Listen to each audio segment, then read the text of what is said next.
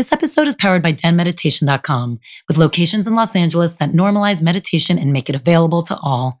Though meditation is the primary focus, the bigger goal is for people to understand and love themselves, thus creating more harmony in the community at large. To find out more about Den Meditation's teacher training programs, retreats, and all things Den Meditation, go to DENmeditation.com.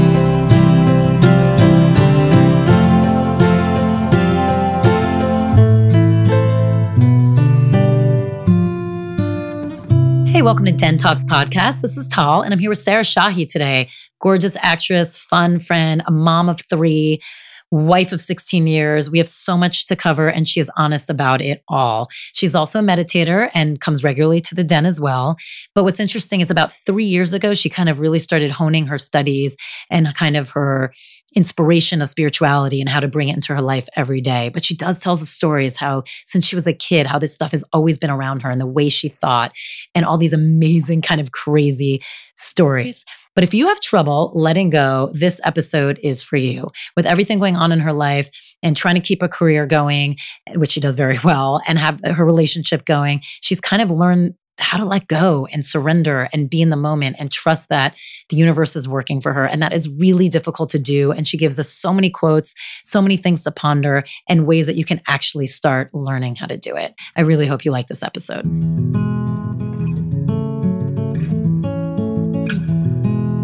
We are here with Sarah Shahi, a mom, actress, and a friend who you may know from the L Word, Fairly Legal, Person of Interest, and most recently Reverie on NBC. She's from a small town, Euless, Texas. She's a mother of 3. I can't wait to chat about that. And she's a regular meditator and a spiritual seeker. I feel like when you and I are together, we talk forever about everything. Everything. So I'm excited for you guys to actually be able to listen to it. Yeah. So you are like, when do you feel like for you, your quote unquote seeking began? Like, were you always like that as a child, or was there a moment in your life you remember all of a sudden trying to look for different answers? Yeah. Well, ever since I was a kid, I would have these, I would have visions. I would have, I constantly saw these pictures of, and I remember exactly what it was. It was almost like a Joan of Arc kind of vision. I had this vision. I knew it was me, but it was this woman who was in like, chain metal armor, head to toe. And that's amazing. Was such a warrior. And I'd never seen Joan of Arc. I was like 4 or 5 when I started having these like just constant visions in the backs of my eyes. So like you could be doing, would it be like you were just randomly playing or something and you'd have it, or was it I was in the shower. Anywhere. I was just anywhere. And it was just like a picture, like I was staring at a photograph in my mind's eye all the time. So I feel like I always had obviously there's some kind of association I have with that, but like whether it was that specific thing or if it was just trying to like be in tune with, the third eye with the pineal gland, like I always just saw something. And then so this is kind of weird. I love it. Yeah, this start off strong. Yeah. So my dog, I was very close to my dog, and I still haven't come across anything, whether or not animals like reincarnate or animals. Like I'm not sure what that is, but so I was very close to this Jack Russell Terrier I had named Eddie. And Eddie, he was dying, and I was in New York filming Person of It. This is just a few years ago. I was 33, and I was in New York filming Person of Interest, and my mom FaceTimed me and said, you need to say goodbye because he's dying. And I was on the phone with him for about 3 hours. Oh my God. And I was just the basket case. And that dog was so many firsts for me. He was like my first love. He was just my first like boyfriend. Like that dog was just everything. Gave him everything. Very, very protective. Like we just loved each other endlessly. And I remember, and then I went, okay, so that night I went to bed, and I remember there was this, and I was in New York. There was like this huge like thunderstorm, and I remember I looked up and I saw my drapes were blowing in the wind, and I was like, oh, that's so strange. And then I got up, but then I turned around and I saw myself sleeping, and I was like, and it wasn't spooky, but it was just like this acknowledgement. I was like, oh, okay, I'm sleeping. Oh, I'm not in my body. Oh, right. Okay, let me go shut the windows. And the next thing I know, Eddie showed up in my apartment. And he looked young and he looked spry. And he brought this little greenie that I always used to give him. And he was just running all around the apartment. And I remember I was like, oh my God, what is mom talking about? Like, you're great, you're fine. And so I was chasing him all around the apartment. And meanwhile, I would look back at and watch myself sleep. And next thing I know, I went down this hallway and there was a mirror. And I look in the mirror and I have two black eyes. And I was like, whoa. And that kind of took my attention away from Eddie at the moment. And the next thing I felt like someone shoved me. I felt this like intense, like fast pressure right in my chest. And my alarm clock went off and I woke up. And I jolted out of bed. Oh my God. And I looked all around for him. I was like, he was just here. He was here. Where was he? It was there like so a real. moment of like sad disappointment when he wasn't there? Well, you know what it was? It was confusion. Yeah. I was so confused. And then I got up, I looked in the mirror and my eyes were swollen shut. I had cried the entire night to the point where my eyes were like crusted over. We delayed filming that day for 3 hours because the makeup artist had to put so many things on my eyes. But that was, you know, that was like my and they're first. Like, what happened to you last night? You're like, a dream. A dream, yeah. But no, it was just strange because I knew, you know, I was like, oh, that was an out of body experience. So then I started researching just out of body experiences and what it felt like. And, you know, everything, it was just that feeling of kind of levitating and seeing myself. And then that force when you get thrown back into your body, how it just feels like someone shoves you. And so that I was like, oh my gosh, like that actually happened to me. So from, let's say, the Joan of Arc to this, is that what kind of re-stimulated you being like, okay, there's some deeper questions I want to answer? Or were you always? Well, there was always, okay, so then it happened 3 years ago. It happened 3 years ago. My dad died. And my dad and I were never close. He was a drug addict. He was an alcoholic. He was a gambler. And he left my mother when I was 8. It was the day my mother went into the hospital to give birth to my sister. My dad disappeared. And then I didn't see him for like 8 years after that. 8 years old. Yeah. Oy. Yeah. So I grew up fast. I was in charge of my sister. I was in charge of a lot of things when my mom had to like work and, you know, pay the bills. Were you resentful of your mom at all? Or did you have an awareness it wasn't? Because I always wonder that, like, you know, as adults, we can look back and be like, oh shit, that was really hard for my parents. Or that was really hard for my mom. Like, she didn't have support and she had to pay the bills and keep us fed. Yeah. But as a kid, sometimes you're like, where the fuck are you? Why am I home alone? Why am I doing all this? Why are you here for me? Like, where do you feel like you fell in? You know, I felt like, you know, for whatever reason, I had so much understanding of what my mom was going through. And I never made her feel bad for it. There were times where you know, one of the issues that I feel like I'm working out as an adult is I always thought my dad left because of me. Like I did something wrong. So I remember every time I did see him, I tried to be perfect. Right. I tried to be, you know, I wanted to sit in his lap and I wanted to call him daddy and I just wanted him to love me. So maybe this time he wouldn't leave, you know? So. And how often would you see him? I would see him, let's see. Okay. Maybe once every 2 to 3 months, he would come in town for like a weekend. And then my mother would never cry in front of us. You know, she would never cry in front of us. She was always so strong. She always had a smile on her face. Yeah, it's like, I don't know how she did it. I mean, there are times, you know, it's like I have 3 children. My mom had 3 too, but we were all 8 years apart. Right. And I have 3 young children. And, you know, going through some of the relationship shit that I'm going through, like, so I'm going to get into soon too. Yeah. And then trying to mom through all that stuff and be a mother. It's hard. It's so hard. There are so many days where I don't want to mom. You know, I'm like, wow. While you're momming, like all of a sudden you're short, or like you what you said, what your mom did is like keeping this personal experience she's going through away from you. Oh my gosh. And still creating this like little beautiful bubble. She for you created guys. Such a bubble. Yeah. And no resentment towards your dad. I mean, outward. I'm not saying in general. Yeah. Plenty. Yeah. Exactly. No outward resentment. And that's so many parents do that to their kids. I know. And there was a point in time where I remember when I was about 13, 14, and I really understood like who, you know, the parent that was staying was my mother. You know, he was the one who was fucked up and he was the one who left. And I remember I didn't want to talk to him. Anytime he would call or he'd want to pick up my sister and I was like, no, I don't want to go. And my mother would make me go. She would say, honey, at the end of the day, that's your father. You need to at least go say hello. Like, you need to at least answer the phone. You need to do this, you know, that's your father. Why did he leave? Do you know? Like, did you ever? He was just really fucked up. He was just, his first love was always drugs and alcohol. Oh yeah. Yeah. And so you guys don't fit in very well. No. But you know what that did to me too is like, I couldn't even take an aspirin until I was 21. I was just so hyper, just tried to become everything he wasn't. He was a great example for when me.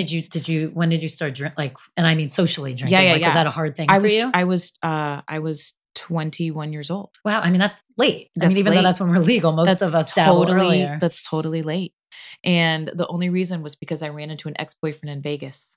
And I was like, I think this is when people say, I need a drink. And I was like, I'll take 7 of them. I don't even want to know how that first one went down. Yeah. That's crazy. Yeah. But yeah. And it's interesting because I spent so many years like resenting my dad, but then I look back and it's like from a kid, I had such an example of what I didn't want to be so early on. And I think that could be what kept me from going down the road that so many people do go through when they're teenagers, Because it is interesting. You weren't masking your pain the same way he was. Like you weren't drinking usually a lot of psychiatrists are like, oh, kids like that, they either turn to drugs, sex, or like worse, even like self-mutilation. Like it's one usually. Right. So it's pretty amazing that you didn't. Like, did it come out in anger for you or? I think, no, I mean, I really kind of credit that to my mom for being such a warrior and for always making us feel like we were no less than any of the other kids just because we didn't have a mom and a dad. Like if there was anything the boys could do, I could do it just as well as they could, if not better. She never let me underestimate myself or our family for what it was. Oh, you feel so lucky. I mean, anyone who listens to this podcast regularly probably hears me. Like, I never shut up about how I think my mom was so amazing too. Yeah. And I'm so thankful for so much strength that she gave me. Yeah. Which I mean, I was always thankful for, but really now, especially like through the Me Too movement and all of that stuff, I'm like, oh God, that's missing from so many relationships. Like that giving a woman or a girl that strength and confidence and independence doesn't happen all the time. And I don't think we realize how often it doesn't happen until now we're older and we see the effects, or you actually talk to people. A lot of people don't. That's a huge gift. Yeah. No, it was huge. It was huge. And, I mean, of course it manifested itself in other ways, like me as an adult in relationships, like not thinking that I'm not good enough and, separation and constantly wanting like men's validation. Like, of course that worked its way into my psyche in other I'm sure. gloriously fucked up ways. But, we'll dig into those too. Yeah, we'll dig into those too. Yeah. So then your dad, you were telling the story. Yes. And when my spirituality really came full force. So my dad died 3 years ago and it was 2 days before Father's Day. And I had just given birth to my twins. And I got a phone call from a family friend saying he's gone. And I didn't realize how affected I would be. I remember I went to Texas, I buried him, and when I walked into the room where I wanted to see him before we buried him. And I've also, ever since I was little, I've had this like morbid fascination with death. I don't know what it is. In what way? What happens to the body when you die? What happens after you die? How long does it take for a body to decompose? Was there something that like spurred that interest? Like, did someone in your family die or? Nothing. You just started asking questions. I just came into the world like that. Like, I just wanted to know, like, how long does it take for the body to decompose? That's an interesting question. And what's rigor mortis? And can I go to a morgue? Like, do they smell? Do they get stiff? Like, just... You've always just had that curiosity. Yeah. Any fear tied to that or no? Just always just curiosity? Well, now that I've become more spiritual, I don't have any more fear about that. But I did when I was younger. So a lot of these questions were coming from fear too. A lot of them were coming from fear. And like, is this it? Is this the only lifetime? Is this, I used to have that same thing of, there was a period, I think my uncle, who I wasn't close to, so it wasn't even like a huge emotional thing. Yeah. And I was young. I was probably like 7 or 6 or 8, I don't know, somewhere in there, 6 to 8, let's say. And he passed away. And it just, same thing. It just started making me ask a lot of questions. And all of a sudden, the idea, I kept just picturing being buried and having no thought, like being like, okay, but you're dead, so it's okay. But I'm like, but then where are your thoughts? Like, what are your thoughts? And I started doing that. Right. So then I started being like, well, you have no thoughts. So then the idea of picturing of having no thoughts, and then the idea of like infinity. You were totally like teaching Oh my God. yourself But about all this. It was a few years of like, I would start thinking of the idea of infinity and the idea of no thoughts and nothingness. And again, at a very young age. Now, when I think about it, I have a way different understanding of what that would be, which is less fearful. I mean, the panic would set in. I remember I was at sleepovers and all of a sudden like, I'd pop up and be like awake by myself. Like, I mean, we're all going to die and what happens to our thoughts? Yes. I remember being in the back of, remember those old station wagons, like driving back from dinner. And I was like in the trunk area and thinking about it and like all of a sudden like climbing over the seats to like get closer to everybody. Cause just, it was like the minute I really got into the headspace of nothingness. Right. Which just brings us kind of to meditation. It's like actually brought on panic. It was actually so I get it. Like That's interesting. And it is weird at a young age if you start thinking about that stuff because we're not yet, especially with the way society was, equipped to understand it. That's right. But it's interesting because I think it begs the question, well, then how do we get these thoughts? Where do they come from? I know. You know, and the more I learn, I choose to believe that it comes from, you know, previous lifetimes and, you know, all that other stuff. But yeah, so he died and I started feeling him around.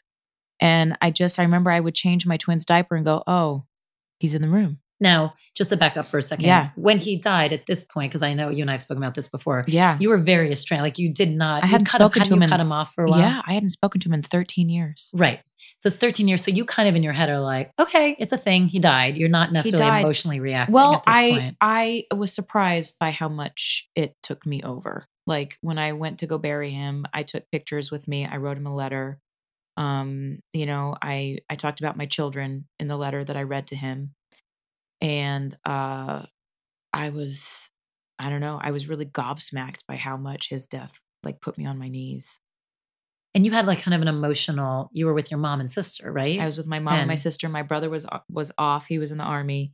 And so yeah, I mean the girls, we were thicker than thieves. Like we slept together. I slept with my mother and my sister till I was 18. You know, it was like we were so strong. We were each other's strength. And I never thought that I would react like this, you know, when he passed. And so I started feeling him. And then I was like, oh, this is interesting. Maybe I could have a relationship with him now. So I started talking to him. And then I would dream about him. And I remember I used to always either see the back of his head or I would see him from his legs down, but I could never see his face. And I always wanted to see his face.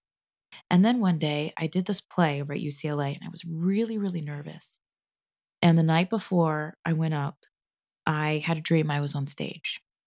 And one of the things I always wondered about my dad, because we didn't talk for so long, he threatened to kill me a lot, which is why I finally cut off contact with him because he wanted so much money.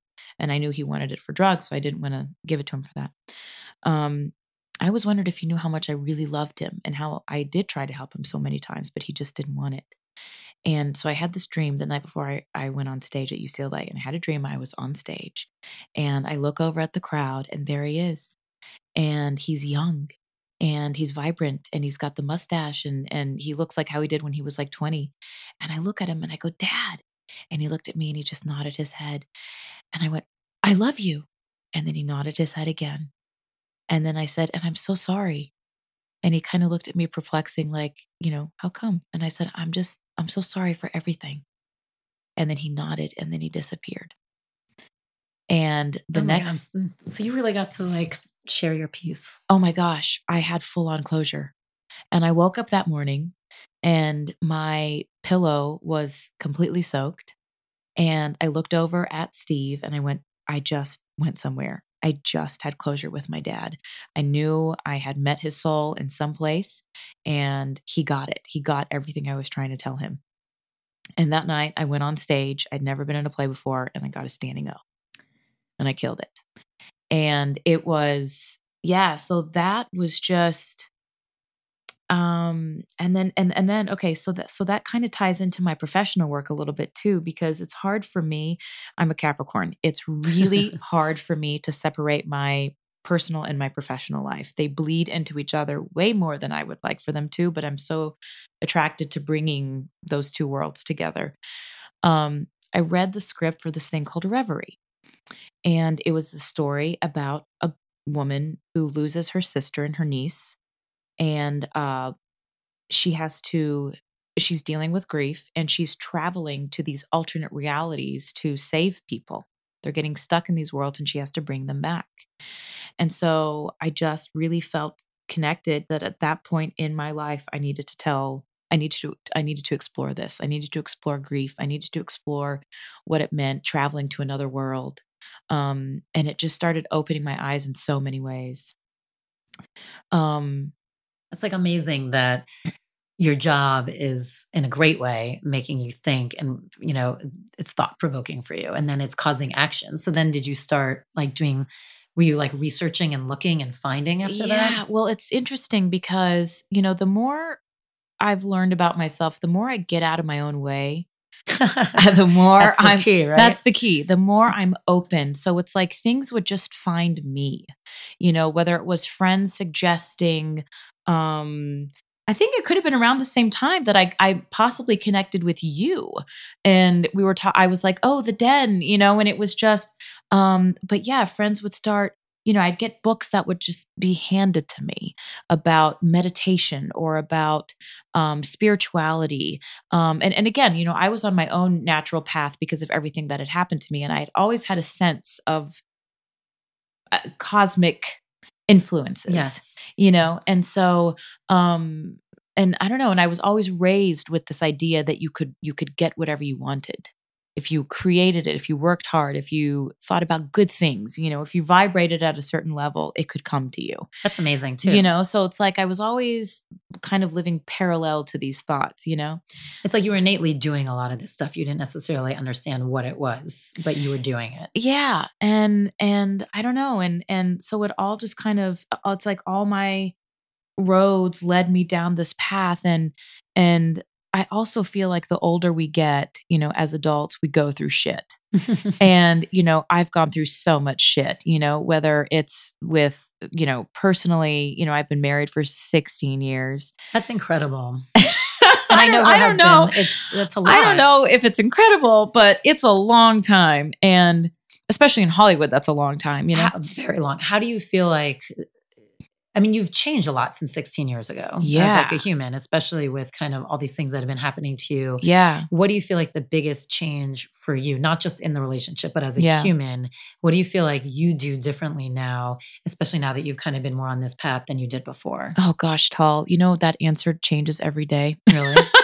I literally sometimes I feel like I'm a schizophrenic person because I wake up and each day could possibly be a different person. I know just in terms of relationship speak, like the thing that really changed us was having kids. Having kids really rocked our dynamic. I think, a mother, I think it starts early with women. I think, when I was pregnant, I felt that sense of responsibility. I felt this idea that I was a vessel. I felt the sacrifices. I felt all that stuff from the get-go. I think with men, it's not as instinctual for men. I think they have to learn it. And we definitely went through some growing pains to get there. Kids are so hard on a marriage. Kids are so hard. But I'm at a place right now where, I've been humbled a lot. I've had, the universe. It's interesting. Oprah has this really great anecdote where she talks about how the universe, when it's trying to get your attention, at first it's just a little whisper. Mm-hmm. I think we talked about this, and then you don't pay attention to the whisper because just as that's that little voice that you're like, oh, and you justify why you're doing what you're doing, or you make excuses for why you don't need to do what you should do, and you just keep going. And then when you don't listen, then the universe kind of throws a brick in your face, and then you still somehow manage to talk yourself out of what you need to do, and then eventually your whole world comes colliding down, and you're next thing you know, you feel like you've hit your fucking rock bottom. Do you feel like that's happened to you?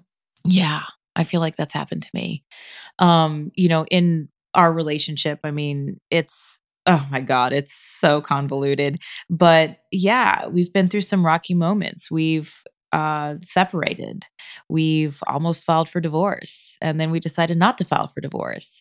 And then, the amount of times we've had to split up and get back together. And, but I think one of the big things is that you have to come from a place of honesty. And every time we made those moves, they were honest moves. And then to have the courage to say, okay, this doesn't feel right now. I think we should try it again, But one of the most important things that I've learned is that I used to be the kind of person that I was like a beast at work, just constant beast mode. I was very vocal with my opinions, and definitely demanded a certain amount of contribution from everybody that was around me. But I had a hard time doing that in my personal life. And That's so interesting. yeah, really hard time. I think it's because I wanted the home life to be happy. I was like, okay, we have kids.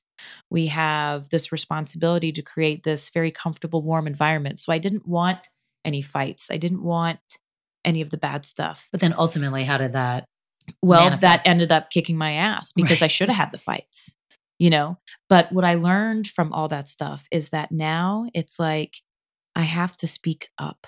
Like, even if my voice shakes and I don't feel like it's the right place or the right time, or we just had the same fight last night, like I need to bring it up again, and because, or just what I've learned, just whether it's, my classes at the Den or all the different stuff I listen to, the Abraham Hicks, all of that, Jack Canfield, like every fucking person that I listen to, it all is about staying true to yourself.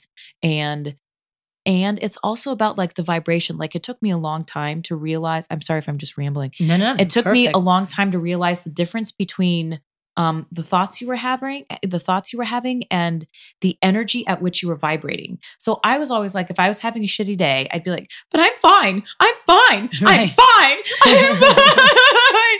And as opposed, but I wasn't, but it's all about vibration.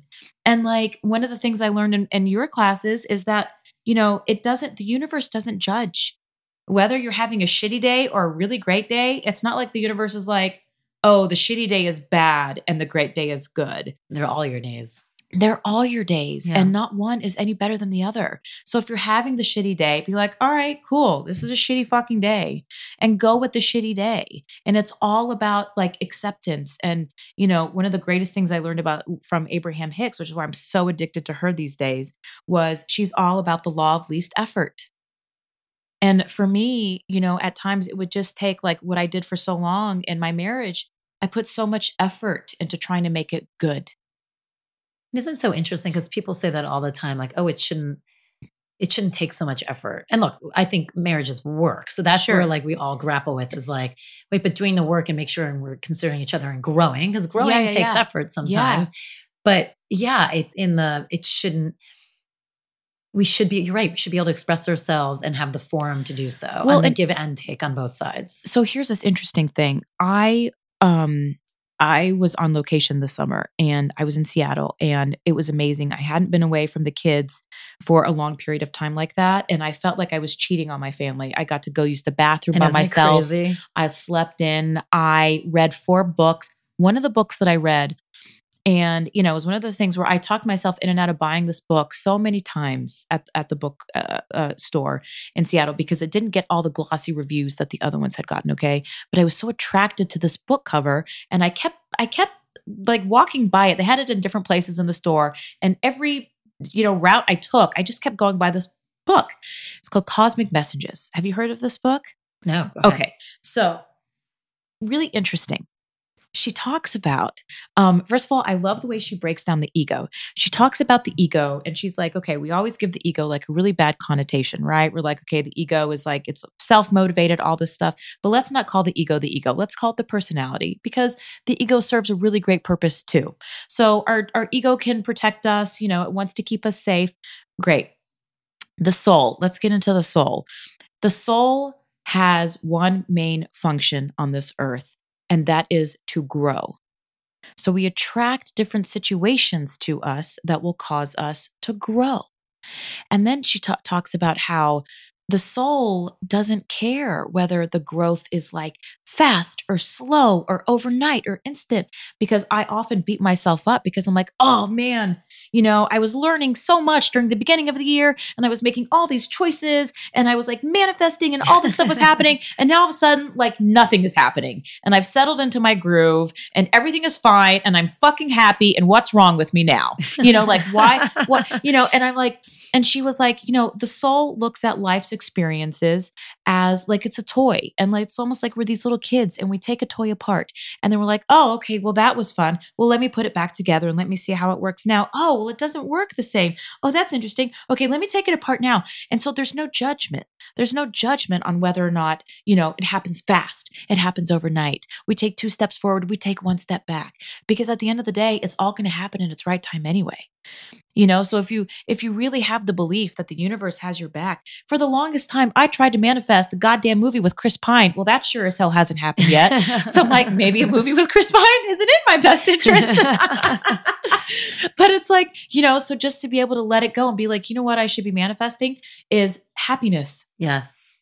Like happiness, freedom, to be at my, highest pure potential self, to constantly be inspired, creativity. And that's when everything pours out. That's when look, I look at you, the background that you came from, and then you literally turned on it.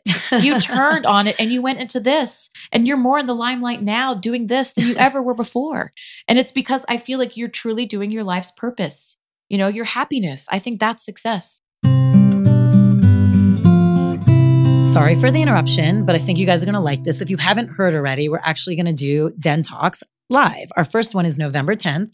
It's with Marianne Williamson. Now, look, we already actually announced this a couple of weeks ago on our closed Facebook group. So tickets have already been sold. So if you want a ticket, go now. Get on the website, buy one. She's amazing. It's going to be incredible. It's the same format we do here, a deep one-on-one conversation, meditation, 4 U's. The good news, if you're there, we're also going to do a Q&A. So hope to see you there.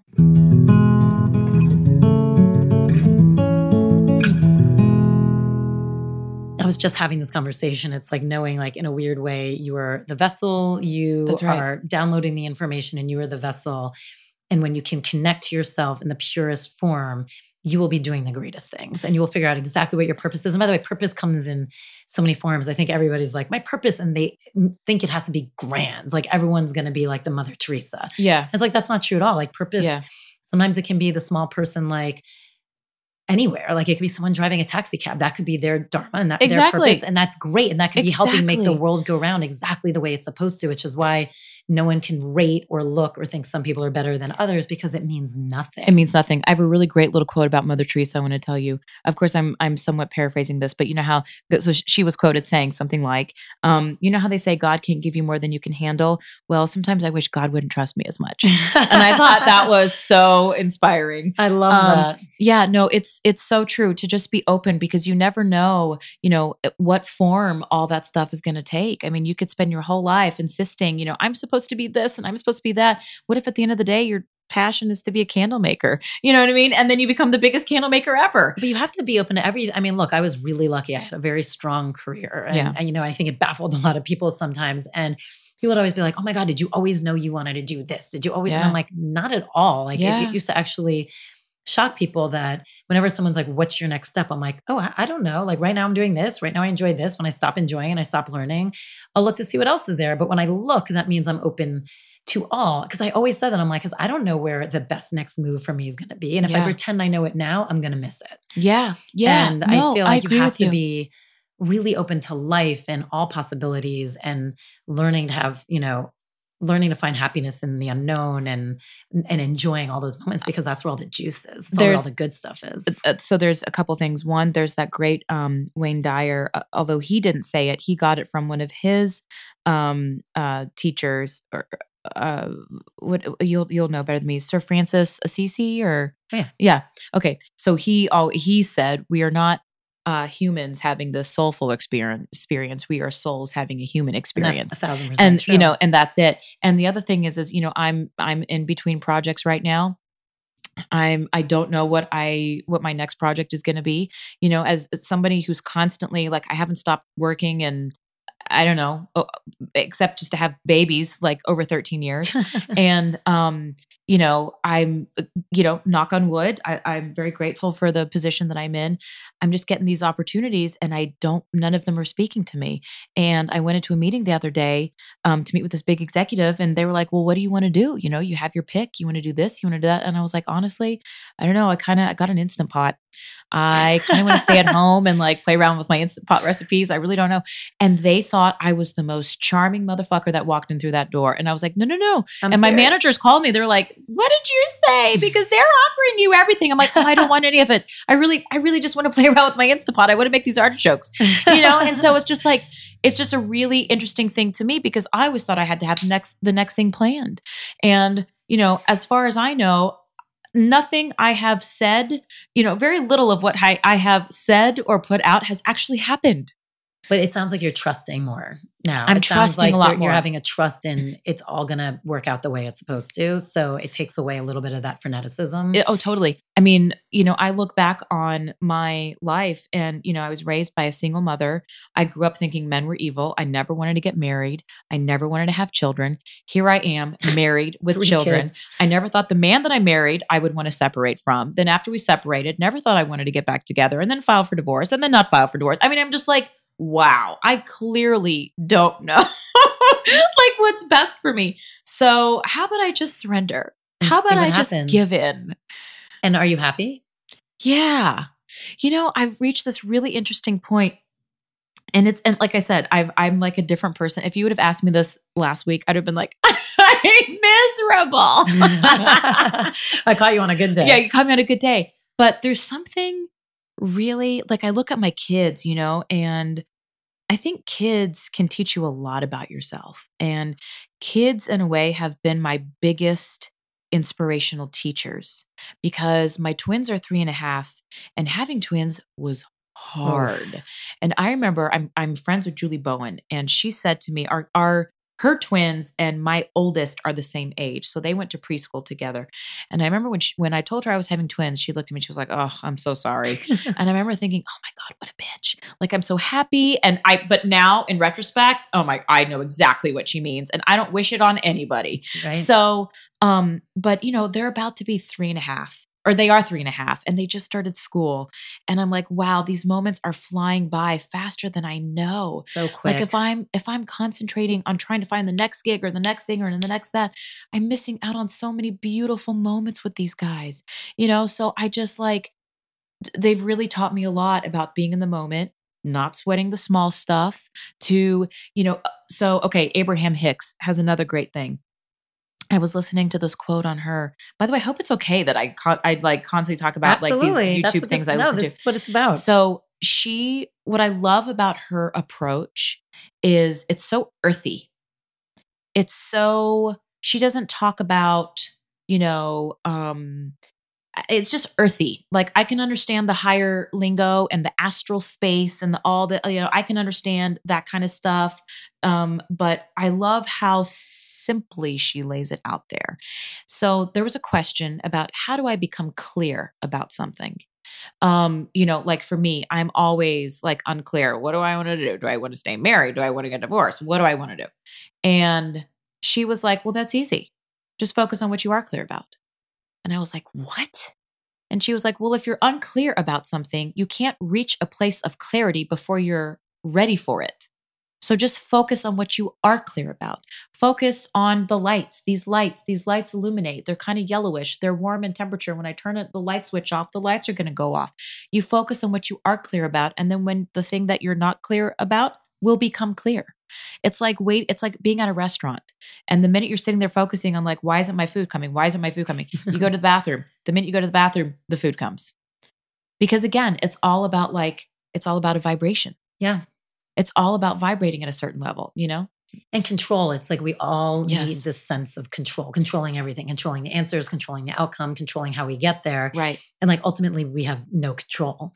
And it sounds like you're surrendering and realizing like I have no control. So let it just be. Let it just be. You know? I mean, that's so beautiful. I gained 5 pounds this summer, Tall. Well, you look great. It was amazing. I was going to say, you probably I was amazing.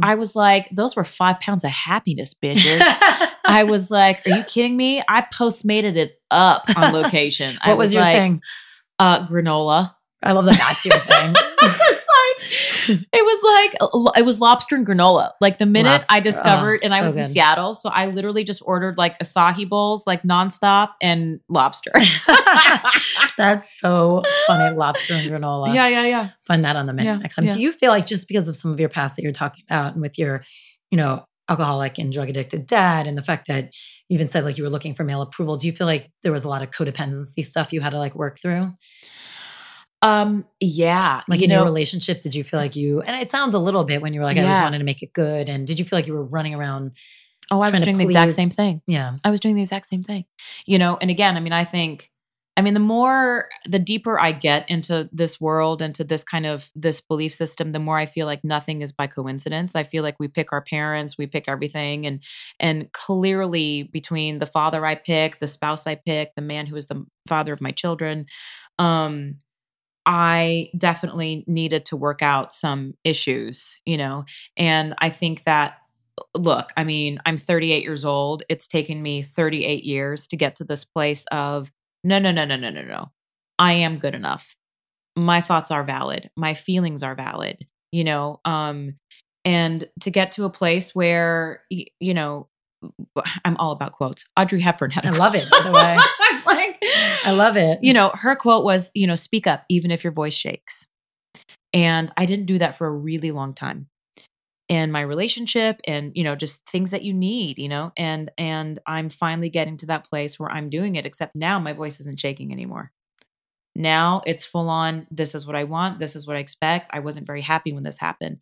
But here's the flip to that is it doesn't have to be a big deal. We can just talk it out and everything's okay. It's not the end of the world. So did you always kind of feel like if you brought up your voice, it was going to be the end of the world? Yes. And the thing that I'm, one of the things that I'm also learning is you can't control what the other person does. So whether it's, your boyfriend, girlfriend, your spouse, your coworker, no matter what it is, you can't control what the other person does. Nope. The only thing you can control is how you react to them. So if they choose to get upset over something, you don't need to get upset over it.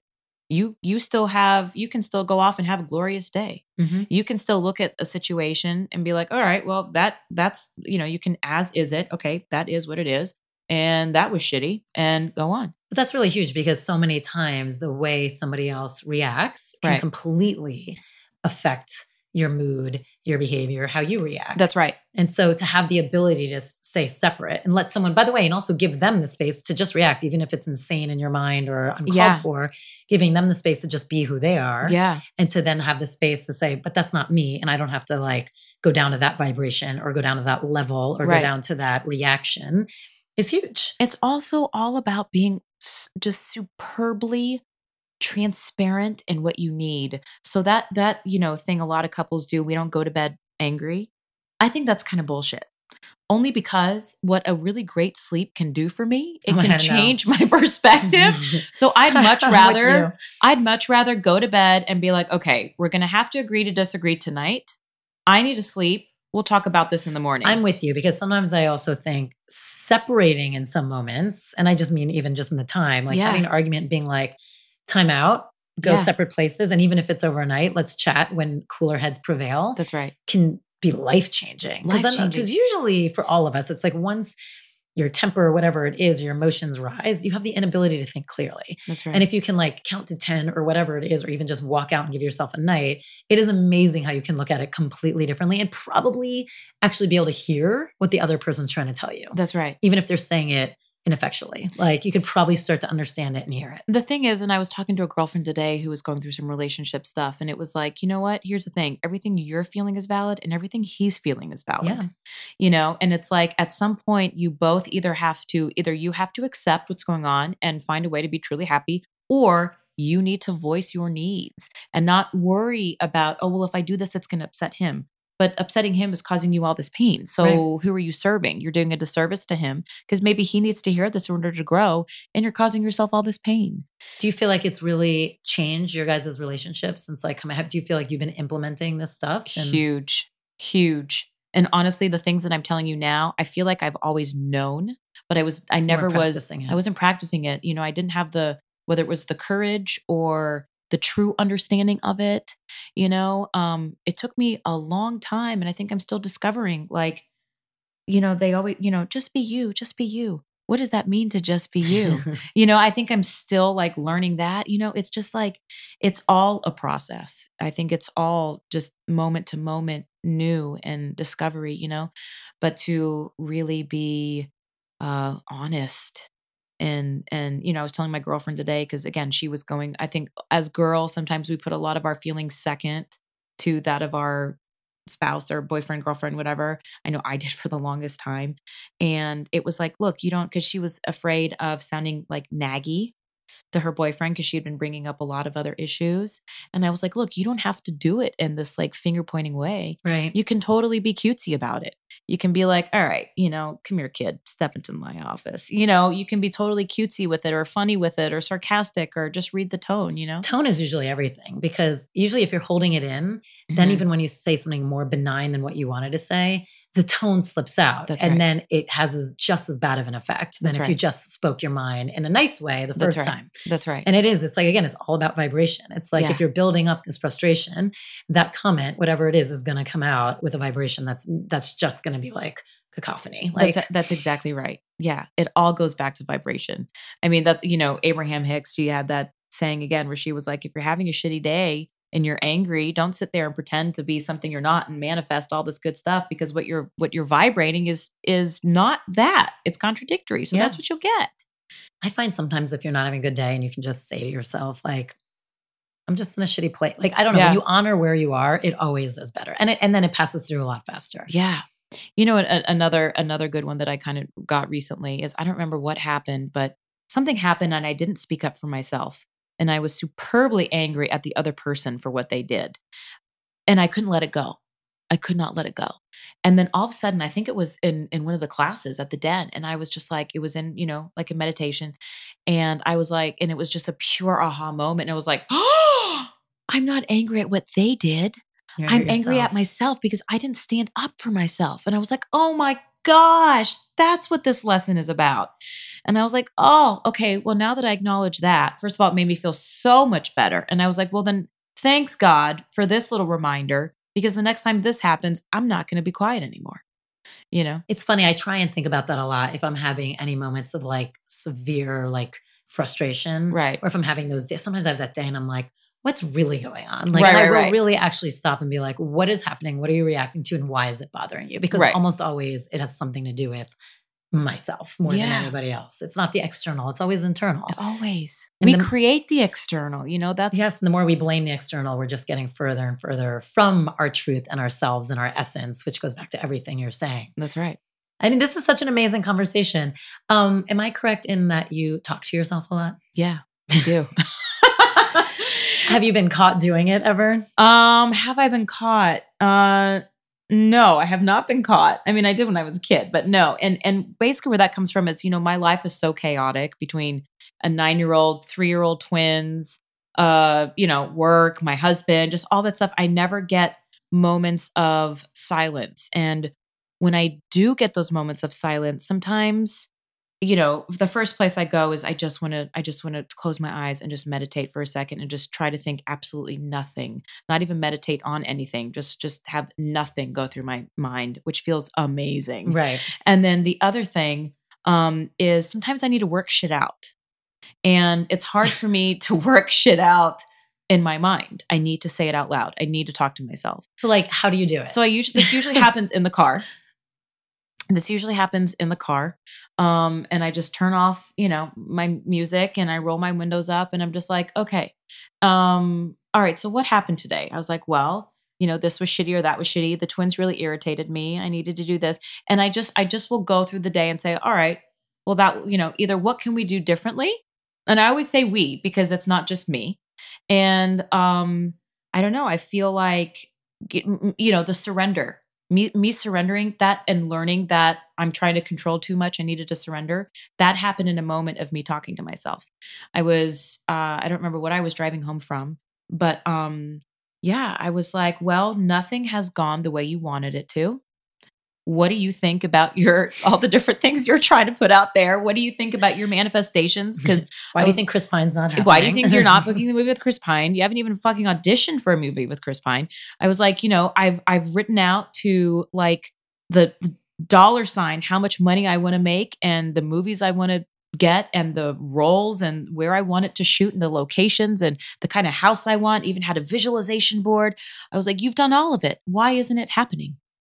And I was like, well, you clearly don't know what the fuck is good for you. That's what it is, And so it was just like, you need to just give in already. Just surrender. I mean, you're so lucky to have that moment. Some people never get that. Well, I hope by having this talk, like we can inspire people to just talk, whether it's talk to yourself or just give in or whatever it is, to just, I don't know. Because I really do think when people get it's my one problem with visualization boards, and they're not bad. People do them all the time and it works for them. So I'm not saying that. But for me, I sometimes feel like if people put too much specific thought into exactly what they want and how they want it, they might be missing getting the bigger thing around it. Right. I mean, I've said this before here too. It's like being a parent when I was struggling getting pregnant. And I remember saying to myself, I can be a mom. Like, I'm going to be a mom. I have to be not attached to how that's going to happen. And I always have to remember, and I give this advice to every woman who's struggling. I'm like, remember, if you want to be a mother and that is what's important to you, right, it's going to happen. So let go and don't worry and go through whatever journey you have to go through as far as you want to do. But remember, that will happen. And I take that in the broader sense of like, success can still happen. You can still have this and all these things you want, but the house might not look like you said the way you want, or maybe it shouldn't be where you think it's going to be. Right. And I do think people get so tied up in like those specificities that they actually forget, no, what is the love and the passion and the desire behind all of that? That's right. You know what I mean? Yeah, because I think those material things are egocentric. Yeah. And honestly, sometimes I get confused about it because I'm like, but then I hear that you're supposed to like, write down. Well, that's why I'm saying for some people it really works. The more specific you are, it can happen. And that's why I'm saying I'm not talking against it. For me, the way my thought process has always worked. I've been like, but what is it I'm really striving for? Like, what's the if I had to like keep backing up, like back up, what is that broader thing? Because I'm like you. Right. There could be a way that's going to come in that I don't even know how to think about it. Exactly. I don't even know it exists yet, or I don't know what it looks like. And what a shame if I don't get that chance because I'm like, my visors are on too tight. That's right. So, yeah, but like you. So I think you're like, it's so lucky that you've had that moment of like, okay, clearly I don't know what's good for me. Yeah. Let me let go and see what's good for me. Yeah. I love that you talk to yourself. Yeah.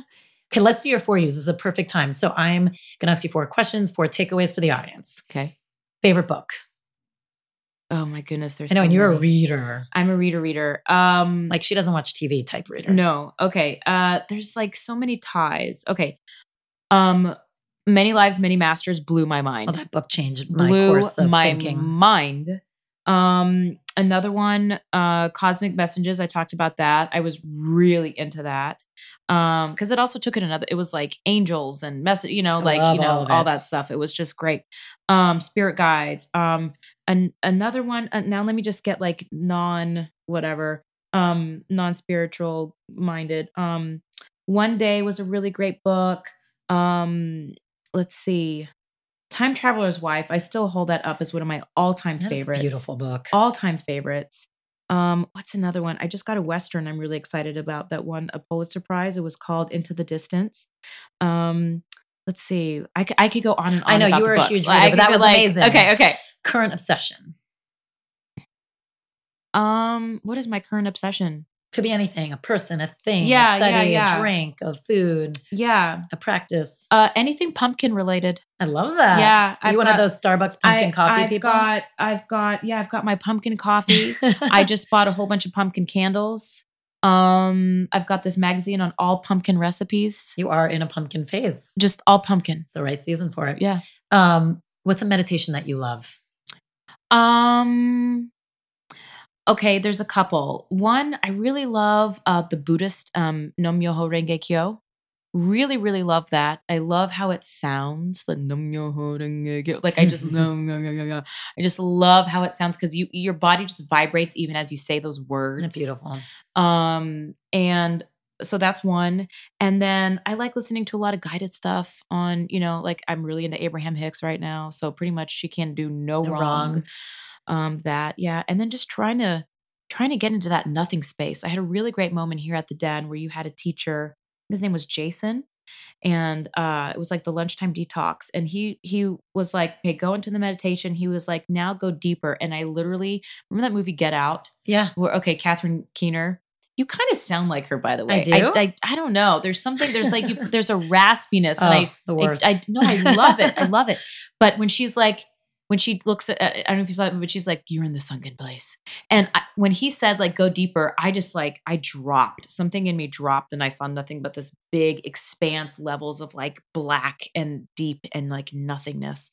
So just trying to do nothing. Trying to do nothing. Which is not easy. I'm for so anybody. tired, Tal, of like controlling and trying to always figure shit out that I'm in this big phase of wanting to do nothing. Isn't it funny how in the past you might have construed that as like laziness? 100%. I always find that too. I get in moments of like, I just need to hibernate right now. I need to do this. And now I'm like, now we label it a little more self-care. Sure. Exactly. But in the past I would have been like, get your lazy ass up. What the fuck are you doing? Right. But you know, it's one of those things that's like, maybe we needed to do that. We needed to do that to get to the place that we are now so we can be lazy. I know. Yeah. True. What's the first thing you do when you wake up? So my morning routine is quite jarring, and nobody wants this, but I wake up to the sound of 2 3-year-olds. It almost sounds like, Robert De Niro in Come Out, Wherever You Are. It's like, it sounds demented, but it's Knox and Violet throwing their doors open, just screaming, "Mom, Mommy, where are you? Mommy, where are you? I don't see you." And so I'm just, and it ranges anywhere from, 6 to 7 in the morning. And I still, they're still in diaper, like nighttime diapers. So I have to stay up till like 12 or 1 to kind of change them. So anyway, it's just a disaster. It is so fast. I mean, having kids, young kids, really. It changes everything. And it's hard because when everyone's like, "What's about your practice?" I'm like, the young kid thing is actually really difficult because you have to just keep backing up when you wake up in order to have any time for yourself. Yeah. Which can be hard. Yeah.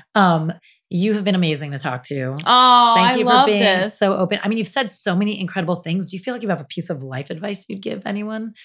Oh, man. There's, because of all the different transformations that I have felt, especially most recently in my life, there are times when I feel like my life, whether it couldn't go worse or I couldn't feel more hopeless.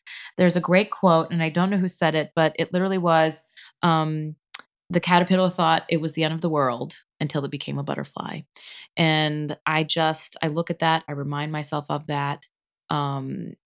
Just to know that, okay, this could be a quote ugly phase, but it doesn't mean the most beautiful thing isn't around the corner. And there's another great one. I told you I'm full of quotes. I love that you are, because her personal practice is going to be a quote. Okay. So, Maya Angelou had this really awesome quote, and she was talking to Oprah. By the way, you could have done a quote calendar already. I feel like you've had. I guess I could have. I don't know. But she talked about sort of the strength. She was talking about the strength between ancestry and how we're always so connected to all the lives before us and everything. And she said, I stand here as one, but I come as many. And that was so incredible to me. So incredible. So true. We bring a lot with us. Yeah. Yeah. Thank you for this. I feel like there's so much out there it's really relatable, and you were just an open book, and I appreciate that. Well, I thank you. I thank you for putting this out there for the community, for me especially. I actually have a little gift for you. Ooh. I do. So stay tuned, because she is going to do a personal practice as well. Thanks, Sarah.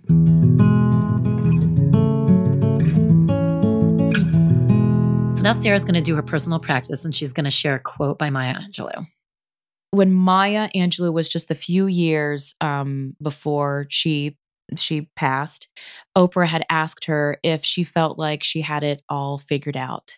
And she said, "Well, I'm wiser than I was last year." And it's just such a reminder that, this thing called life is such a journey. No matter what happens to us, no matter what transformations we go through, to just constantly remember that we're evolving, we're growing, to be kind to ourselves. Change is not bad. And if anything, we're wiser than we were last year.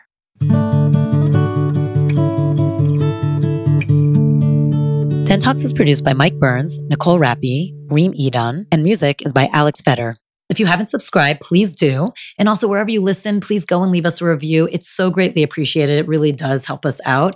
If you want to keep talking about all this stuff, please join our community on our secret Facebook page. Go to Facebook, search DENtalks Podcast, and join us there.